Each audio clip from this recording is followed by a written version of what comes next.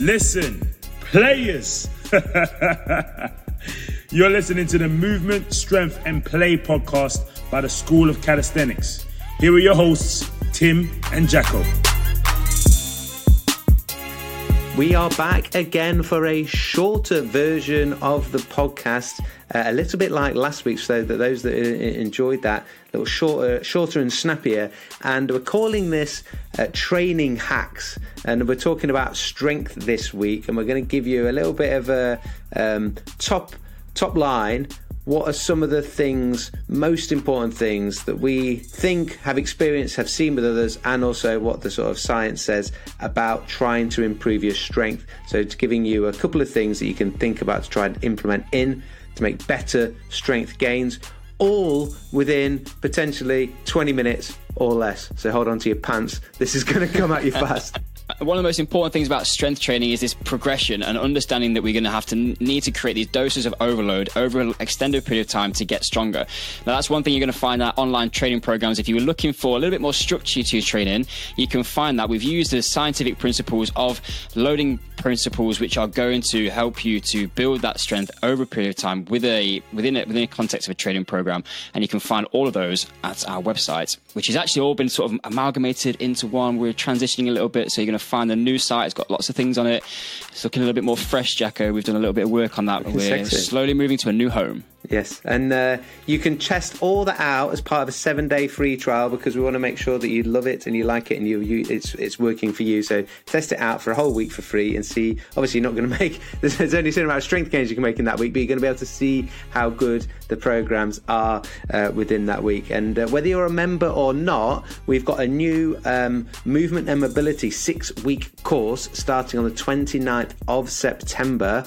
If you are a member, though, you do get a special discount for that, so log into your dashboard and check out the code for that special discount. It's only £125 for non-members, £99 for members, and you get 6 weeks with me and Georgie going through live sessions, as well as a video library of all the tutorials and exercises that you can watch back. There were 50 different videos. Watch back those, as well as watching back the live sessions, and you get lifetime access to all of that content, so you can carry on working on improving your mobility and the way you move to help with that longevity, so you can enjoy your body and your training, and even most importantly, your life by looking after the way you move your body.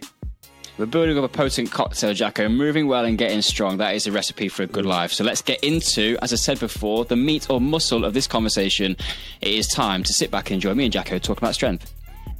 Roll that jingle.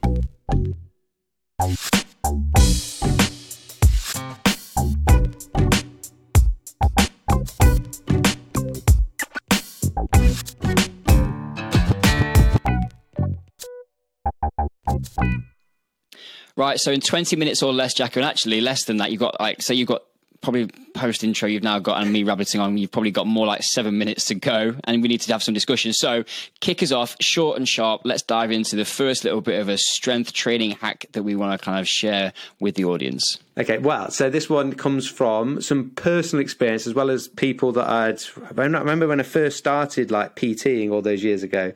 I used to be impressed by one particular client who only trained once a week with me, and he didn't do any other training himself either.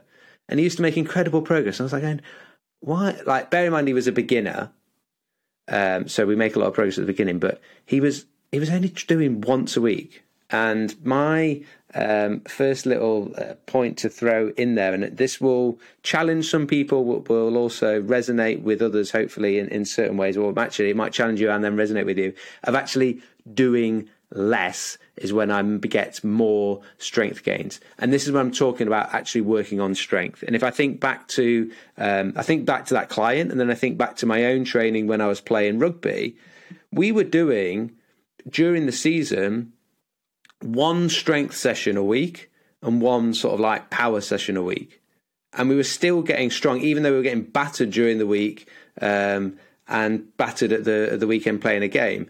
So when I've actually managed to implement that a little bit more in my own training post rugby, when I've been in charge of being my own coach, which is my most challenging thing, because you can basically just train as many times as you want.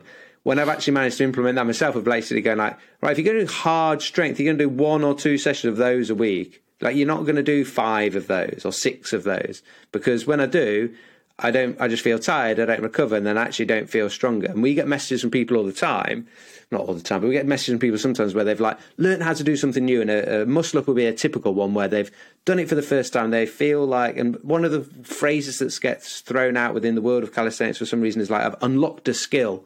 And then it gives us, which is fine to think of it in that way, but also when you think of it as like unlocking a skill, it also makes people worry that when they lose it, it's like, oh, suddenly it's like this magic thing that I've lost.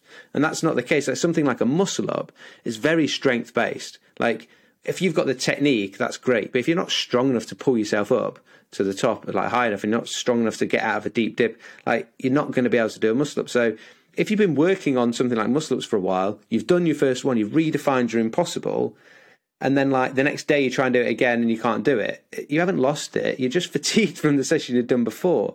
And we have to what's the right word I'm going to look for?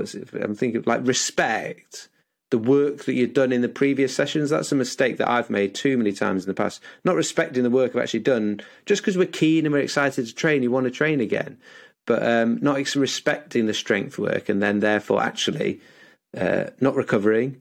And you've said this many times before, Tim, like it's not about how many sessions you can do, it's about how many sessions you can recover from. So just for some people, there will be in that boat. There's other people that just, life is too busy and they struggle with motivation, they just can't train, they don't train enough. That's why they're not getting strength gains. But I know for a lot of people, that will be something that, can we work out a way to respect what we've done, give ourselves the chance to recover, and then actually potentially do less strength training if you're prone to doing too much.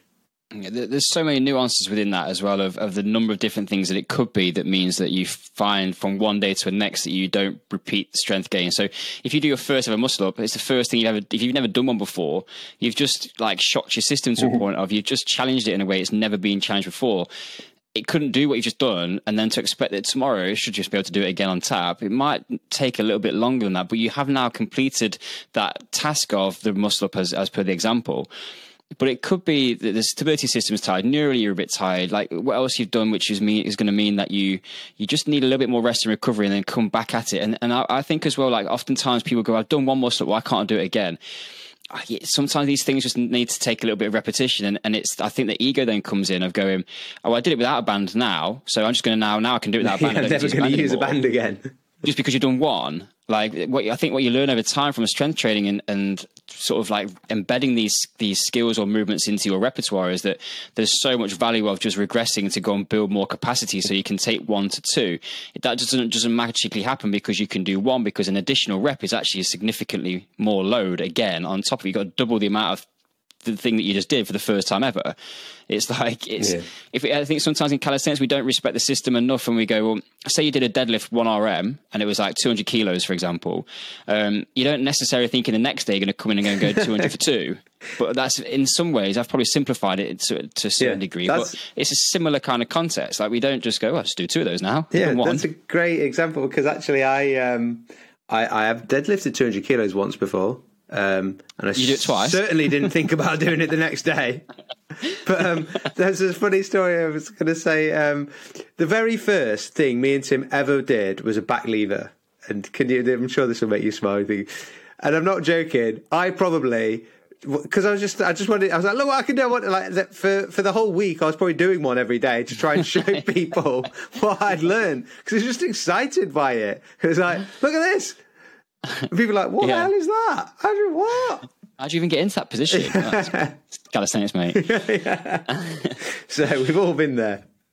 But I think there is this thing of course, like, you have got to allow the system to rest. And I was chatting to some people about this quite recently, and of just we've got ourselves in a culture within training and fitness of more at the moment, and we've started. And yes, I get it. We enjoy training and it makes us feel good, and we start chasing that rush and the endorphins and the benefits that we feel mentally from training. But that takes us to a route of probably sacrificing recovery. And we've chatted like endlessly about recovery and tried to bang this drum for some time. But just if you break it back down to first principles, you're talking about stress and stimuli. So you create a stress on the system, which is going to be in this context, a strength type adaptation. So we're doing 5 reps, 8 reps, 10 reps, so focus on getting stronger, whatever it might be. The body will then receive that stress. And then what it wants to go and then do is create an adaptation, which means that you can't stress it like that again. So next time you do that same load, the body is going to try and mean that you don't take it outside of its equilibrium or homeostasis. The body wants to be flatline. We just utilize this process of adaptation from a performance perspective because we stress it and then we wait, we recover, or we stress it for a period of time and then we have a slightly extended period of recovery to get this super compensation so that we then come back stronger. The body doesn't want to super compensate. It won't, obviously we know if we don't lift weights, we don't get strong. It's quite happy at baseline. So we have to recognize that just doing more all the time and not allowing the recovery is going to hinder our progression. And that is probably going to link him to the point that I was going to make, unless you've got anything else, Jackie, you want to say to wrap up your discussion. Yeah, no, that was me for strength. So I was going to just touch on something I'm playing around with a little bit fresh at the moment because largely it's come from a place of having a busy lifestyle. There's a lot on my plate at the moment of juggling a 6-month-old baby and business and family and all that sort of stuff that goes with it. And it just means I don't have a huge amount of training time. But I've been reflecting on it a little bit this week, and I've actually was thinking back to when I've used this principle or rationale before, and we've done it with one of the swimmers, that Charlotte Henshaw actually, particularly. She moved over to para canoe. She's racing today, I think, as this goes out. And what I'm referring to is like micro-dosing strength, or talking about minimal effective dose. What is the least amount of work you've got to do to get the most amount of change? And that, from an athletic training perspective, makes a hell of a lot of sense, because from a strength and conditioning coach's angle, we've always going to have to balance out the physical and technical. So we're going to have the sport-specific training, the running training, the swimming training, whatever it might be. And then there's also the strength and conditioning training. And as per what we were just saying previously, that all creates stress on the system. So if you're just a gym person or a gym goer, or you're doing like just CrossFit or whatever it might be, or just calisthenics, you can kind of manage that training load quite effectively because you can either train on a day or not train on a day. Often with swimming, we've got athletes doing double swim sessions a day and a gym session. So we have to kind of manage this load quite carefully. So I'm always interested in going, what's the least amount of I need to do to create the least amount of stress, which is going to give you the biggest amount of change? Because if we keep guys in the gym for too long, and we go, well, we can just do 90 minutes today, we just hammer them because more is more. That's the mentality. We just create more stress that system's now got to adapt to or respond to, and therefore the adaptation is going to take longer. We might not get the physical adaptation that we're looking for from the swim training or whatever it might be. So there's a number of different things within this. But from us, if we take that into kind of my personal perspective, why do we not, well, how can we best utilize that process when we've got a busy life? Like, I'm not training at a gym at the moment. I train at home. I'm kind of been doing a lot of half-an-hour workouts and just doing them regularly. And there's two real benefits that I've found from this. I'm choosing movements and exercises which I think give me the most amount of stimulus. So quite big kind of compound type movements. I'm building in some accessory work to kind of target specific areas, but I'm making sure that I'm also getting it done in a relatively short period of time. And what I find from doing that is I'm getting a microdose of strength, if we want to call it that. So it's a succinct session, very targeted towards getting the best adaptations that I can in that period of time. But I can also put those together day after day after day, because I'm not coming out of it like horrendously sore or feeling pretty smashed up, because it's a shorter session. Okay, half an hour might not make a massive amount of difference from a recovery perspective, but the total amount of load that's going through is enough to get an adaptation, but it's not excessively causing a huge amount of fatigue, which means I can't train the same muscle group multiple days. So I'm currently in a position where I basically train upper and lower body every day if I can, depending around my schedule, and relative to a relatively high intensity. So I'm exploring lunge patterns, weighted lunge patterns for the lower body, because I'm getting a huge amount of benefit from those. They're brutally difficult if you start pushing them towards a volume perspective. I get the metabolic demand in those as well is pretty full on. So I'm just kind of like ticking boxes. And the caveat to this is like that sort of training is not going to make me into like Mr. Universe. It's not designed really if I needed to do more hypertrophy type training, I'm going to have to try and get more volume in the program. I'm probably going to need to do more sets and repetitions, but that's not the real focus at the moment. What it is trying to nudge forwards in a manner which is respectful of everything else that I've got on my plate, rather than kind of putting pressure on myself to think I've got to do 90-minute sessions or 60-minute sessions. And I just don't have that and that time. And particularly at the moment, I don't have the headspace for it. If I get into a session, I'm often coming in like just buzzing from a load of other stuff. And it's just, it's exploring a way to try and balance everything out and just kind of do well at training, but not have to make a significant commitment to it, which is going to create an opportunity cost, because it's therefore less time being present at home or less time doing the work things that I need to do, or whatever that is. Does that make sense? Yeah. And I think that's 99%, if not 100% of people of going like, well, actually, like if I can do a little bit less, like, and it doesn't consume so much of my day, like what else does that allow me to do better or do more of?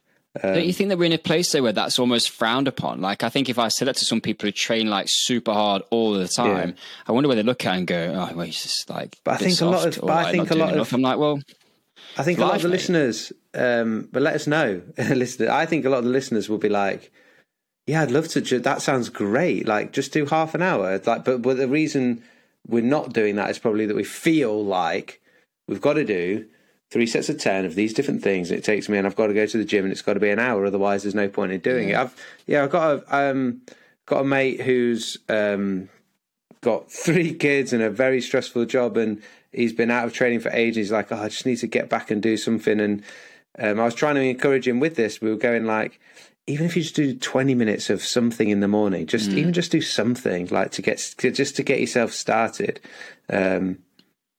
And it was the same conversation we were before of going like, oh, but is that almost feeling like, oh, if I'm only doing 20 minutes or half an hour, it's probably not worth doing it. So you just end up sacking it off rather than valuing what you are going to do and then being specific, like you do, like pick some compound movements and get the most bang for your buck and that sort of stuff, where you're then actually you're giving your body what it needs and what it needs for the long term. And it's, like you say, respecting that. I think I might misquote it, but I believe it might have been someone like Charles Poliquin or someone of that ilk anyway, who said that if you're in the gym more than 45 minutes, you're making friends. Yes, that's right.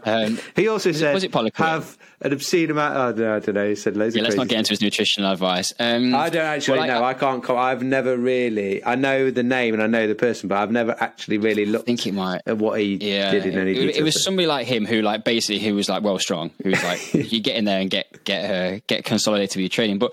So I'm doing as I said, just to give you a bit of an example. So I'm doing quite a lot of lunge work at the moment. I'm using my sandbag. So I went outside the other week and did, last week I think it was, like front rack, 50 kilo walking lunges, 20 reps, like 4 times. And that set took me 6.5 minutes. I couldn't walk afterwards hardly. I came back in with jelly legs, but I was like, is that enough? It's taken me 6 or 7 minutes to get through. So say again, how many reps? So front rack, 50 kilo sandbag, 20 reps, so 10 each leg. Yeah. 4 times, like with like 30 seconds to 60 seconds in between, and I like a supersetted it with like a stiff leg RDL. But I came back in after that and I was like proper jelly legged, and I was like, is that enough stimulus? It was hard. Like I took myself to failure, pretty much close to. So I was like struggling to get out of that last couple of reps, which is where we know we need to go from a hypertrophy perspective. We've got to take the muscle to almost to failure.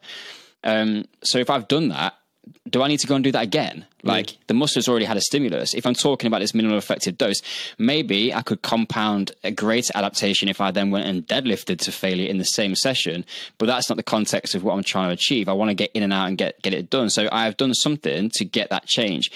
And the difference, particularly for my lower body, like I've packed on a load of muscle. My legs look completely different now from when I started that Bulldog weighted lunge challenge. And that was working 300 lunges with 20 kilos. Weighted vest, and it was just like it was the horrible kind of like build-up of fatigue endurance, and not a massive amount of weight, but my legs look probably 10 times better than they have done for years, just from putting in some relatively simple exercise movements. But the lunges just give you a lot. Like it's a movement which ticks a lot of boxes, and I love it because it's extremely functional for what you want to do in life. Like if you want to run, if you want to climb mountains, you want to ride a bike, like all of that is going to have great carryover. And you're doing a huge, because it's a walking transitional movement, the pelvis stabilizers, your core stabilizers, like your front rack. I've got some shoulder work in there, like and just like racking stuff up. and it's just super efficient. Nice. The other one I was just going to mention, just as a wrap up, and I've said this way too many times before, but I'm going to keep repeating myself so it eventually resonates through, is that you don't get strong in 3 weeks. Like, there's lots of times people are like, I want to do this really hard strength thing, and we're like, how much strength training have you done in the past? And like, I'm pretty new to it, actually. Like, we will see gains, but and I've talked about this before, but if I'm going to go and try and do something hard that requires a significant amount of strength, I'm thinking 3 months. I've just dedicated strength work on that specific thing. So if I want to do a muscle up and I can't do one, I'm thinking, well, I just need to go and do weighted pull-ups for 3 months, 12 weeks, 3 kind of like 4-week cycles, build the deloads in, get that adaptation rest that you were talking about before, and then see where I'm at. And I know we've seen that with some of our guys, like our incredible community of people. There's guys in there that have been going away at this particular bar muscle up for months, if not maybe longer, because that's how long it takes. And you see them making this incremental progress, but you've got to respect that these kind of things do take time. You don't just get strong overnight. And if you haven't got a significant training background behind you, if you've not done 5-10 years of weightlifting when you're coming into a new form of strength-based training, it's going to take some time to get strong. Don't be discouraged by that. You've just got to make sure that you're prioritizing your training program appropriately. Calisthenics will suck you into skills and technical kind of the movement patterning, the play kind of things, of the fun, sexy sort of stuff.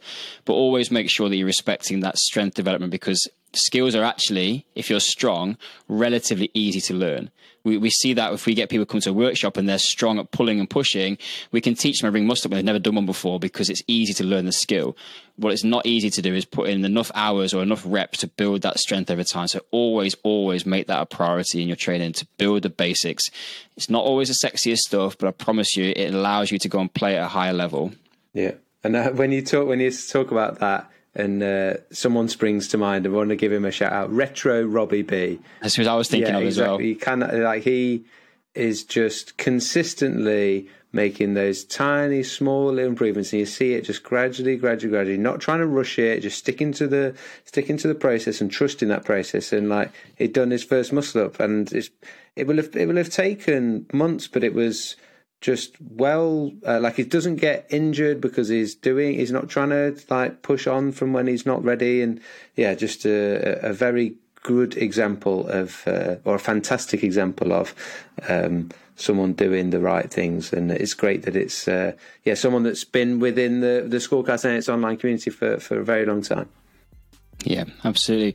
Right, I reckon we've kind of come in at our 20-minute limit, Jacko, so we can wrap it up. I hope that's been useful from a little bit of just hot off the top of the head kind of, well, not off the, we did think about it, but just some things that really kind of are going to help you to enhance your strength work. Try and implement them, be disciplined with it, give these sorts of things time, play around with it, and just, commit to the process of getting strong. And we promise that it will definitely improve everything else, including your mobility, making sure that you are getting strong through complete range of motion. Those two things are always going to be the best strategy. Yeah. So if any of these things really have been helpful to you or resonate with you, or you've got some thoughts on it, we'd love to hear from you. So get in contact with us on, you can email us, david@schoolcalisthenics.com or tim@schoolcalisthenics.com, or share and like on Instagram, which is School Calisthenics. Equally, if there's one of your training partners, something you think that's working on their strength and think they benefit from it, we would love you to share it with them too. And then finally, if you haven't yet given us a review on iTunes or Spotify or wherever you listen to the podcast, it's on all podcast platforms, then we would really appreciate a review. Helps it be bumped up on the ratings and found by more people so they can enjoy it too. Awesome, guys. Thank you for joining us for this little bit of a short little training hack. We will look forward to speaking to you again next week. We'll look forward to you listening to us next week. We don't get to speak to you direct. You know what I mean. Keep exploring your physical potential with movement, strength and play. Class dismissed.